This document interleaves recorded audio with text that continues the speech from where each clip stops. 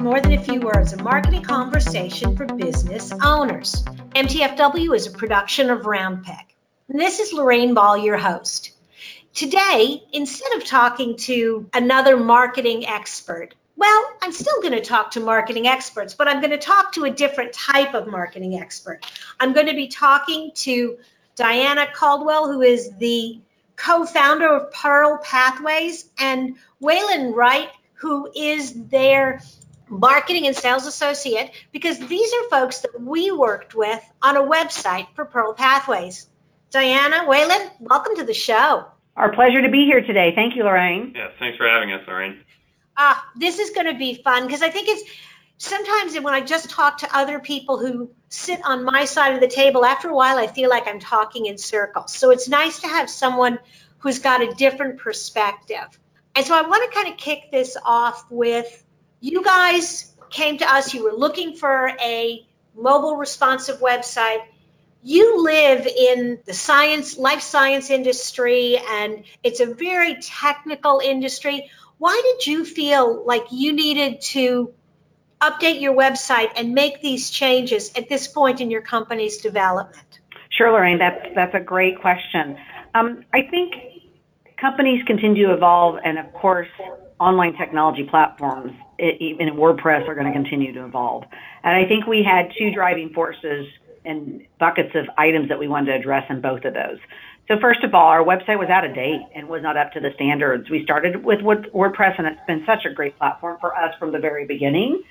And we were ready to evolve and enhance our website so that it was more mobile friendly, and so that some of the features, technical and creative, were more in tune with the industry today, as opposed to where things were 8-9 years ago.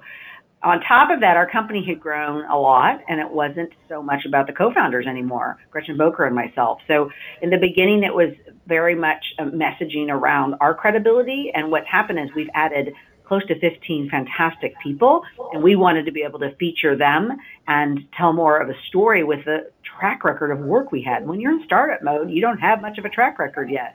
But as you grow in your service delivery to your clients, you have all kinds of case studies, lessons learned, white papers and tips you can provide, and so we needed to get that better reflected on the website. Awesome.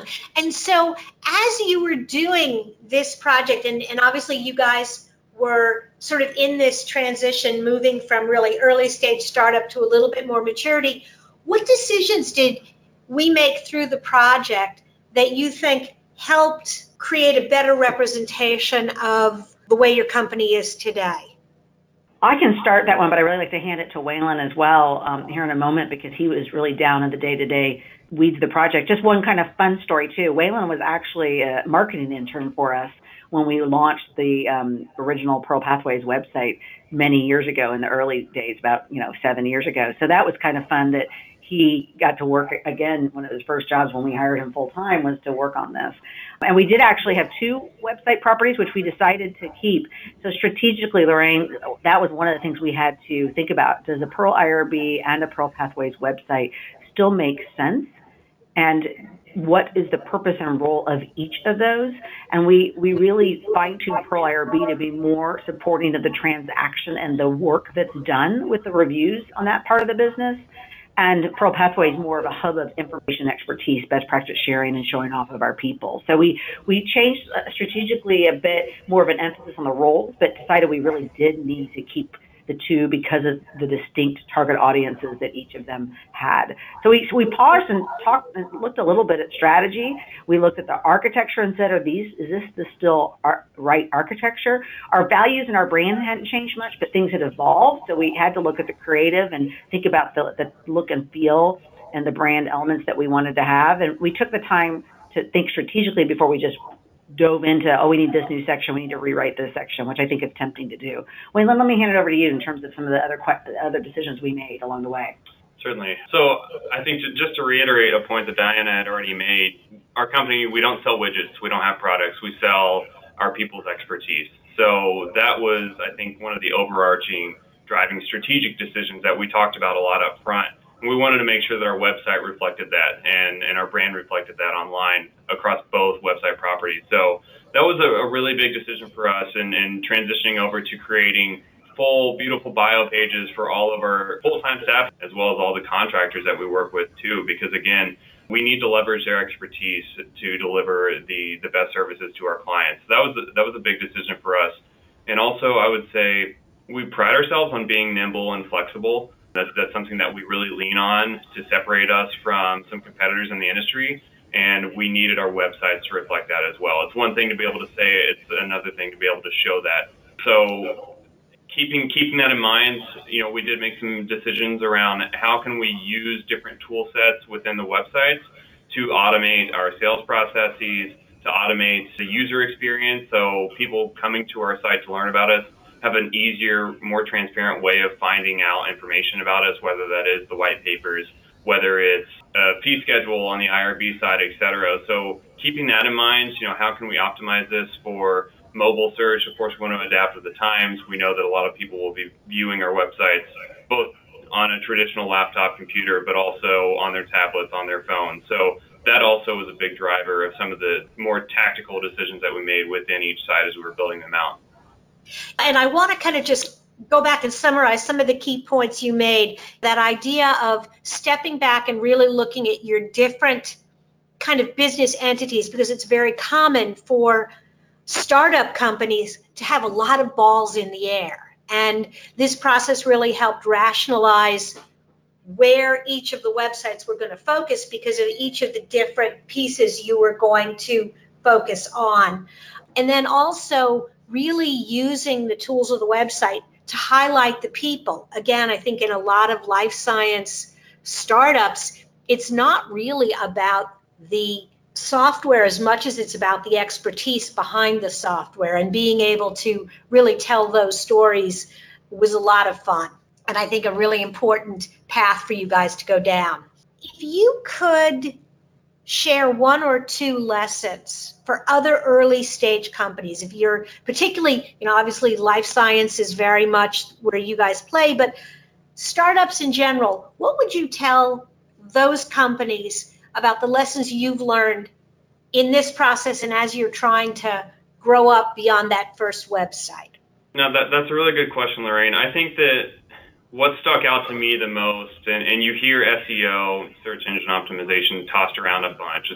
Clearly, that's not a new thing. It's not a new concept, but it is extremely important and was extremely important for us when we were in that vendor selection process. We wanted to partner with somebody who not only could create a beautiful website for us and work to revise old content and repurpose things and make something that was mobile, responsive, et cetera. But we wanted to partner with people who also understood more of the strategy behind, hey, you guys have a great company, you have a great brand, you have great services. How can we get those out to more people online? And you guys were able to help us think more strategically about that and setting up the new properties for search optimization and having that be one of the drivers when we were repurposing old content, selecting the appropriate keywords, figuring out how to repurpose some old blog posts, et cetera, to really get our brand out there. That's what we want to help more and more startups, more mid-sized companies every single day. And that was really important for us, I think, when we were going back to sort of square one, making those calls, figuring out who we were going to work with. So I would certainly tell anybody in a position such as myself where you're going through that selection process to keep that in mind. Another lesson learned, I think I would add, is that it took us a while to, we did little mini evolutions, I wouldn't call them revolutions, along the way. And for a small company, as you're growing, it sometimes can seem like a big leap to do this effort. It was a big effort. And that's partly because I think a lesson learned is we did it right and we intensively involved the subject matter experts and helping craft the more technical pages of the website to make sure we were talking the talk so that our target audience, who's technical and the scientists, understood what we were saying and we spoke to them in the right voice. So I think for brand new startups, it's really important. The lesson learned is get your presence out there, invest a little bit of money and the time to get an external presence so that you demonstrate legitimacy. And if you're a drug or device company, remember you shouldn't just talk about your technology. That's really important. But you're selling a startup early on the team, and make sure that you're also balancing the technology with the who's behind it, particularly if you're in fundraising mode, right, for a drug or device startup. And then I guess when you do decide, it's okay to do baby steps in evolution, but at some point you have to realize, well, maybe you've outgrown your original property and you're behind the times. And don't underestimate the resources it takes, and make sure you're integrating across the company so it isn't just one person on an island speaking the voice, that we're really making sure we do it, and realize it's never done. At one point, Waylon, he with his leadership, we had to make a call to say, you know what, we know we don't have all these pages updated yet, but we really need to go ahead and launch on the new website, and then prioritize on an ongoing basis how we're going to go up and refresh content. So you got to get the bones and bricks and mortar in place, but you can keep changing the paint and the carpet, et cetera, along the way. And you're going to just have to make a call sometimes and say, let's go, because if in a company with a bunch of perfectionists, you want it perfect, and you're never going to reach that. Absolutely.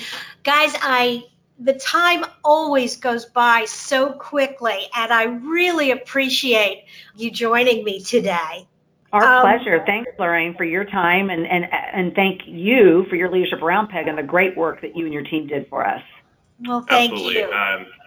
Thanks again, Lorraine, and thank you for delivering a wonderful team for us to work with when we were going through this process, and continue. We've come back to you guys a couple of times with different types of strategic questions, and you continue to help us out, so we do appreciate that. We've enjoyed the relationship, and we certainly look forward to doing more work together. For those of you who are not familiar with Pearl Pathways, they are a comprehensive life science professional services company. They're actually based here in Indianapolis and very involved in the life sciences industries. You can find more information about them at pearlpathways.com. This has been a really fun conversation and kind of a nice departure for us. So be sure to check back if you've enjoyed the customer conversation, and look for more interviews with our customers in the weeks and months to come. Be sure to look for More Than a Few Words wherever you listen to podcasts. This is Lorraine Ball, and this has been another episode of More Than a Few Words. Thanks for listening.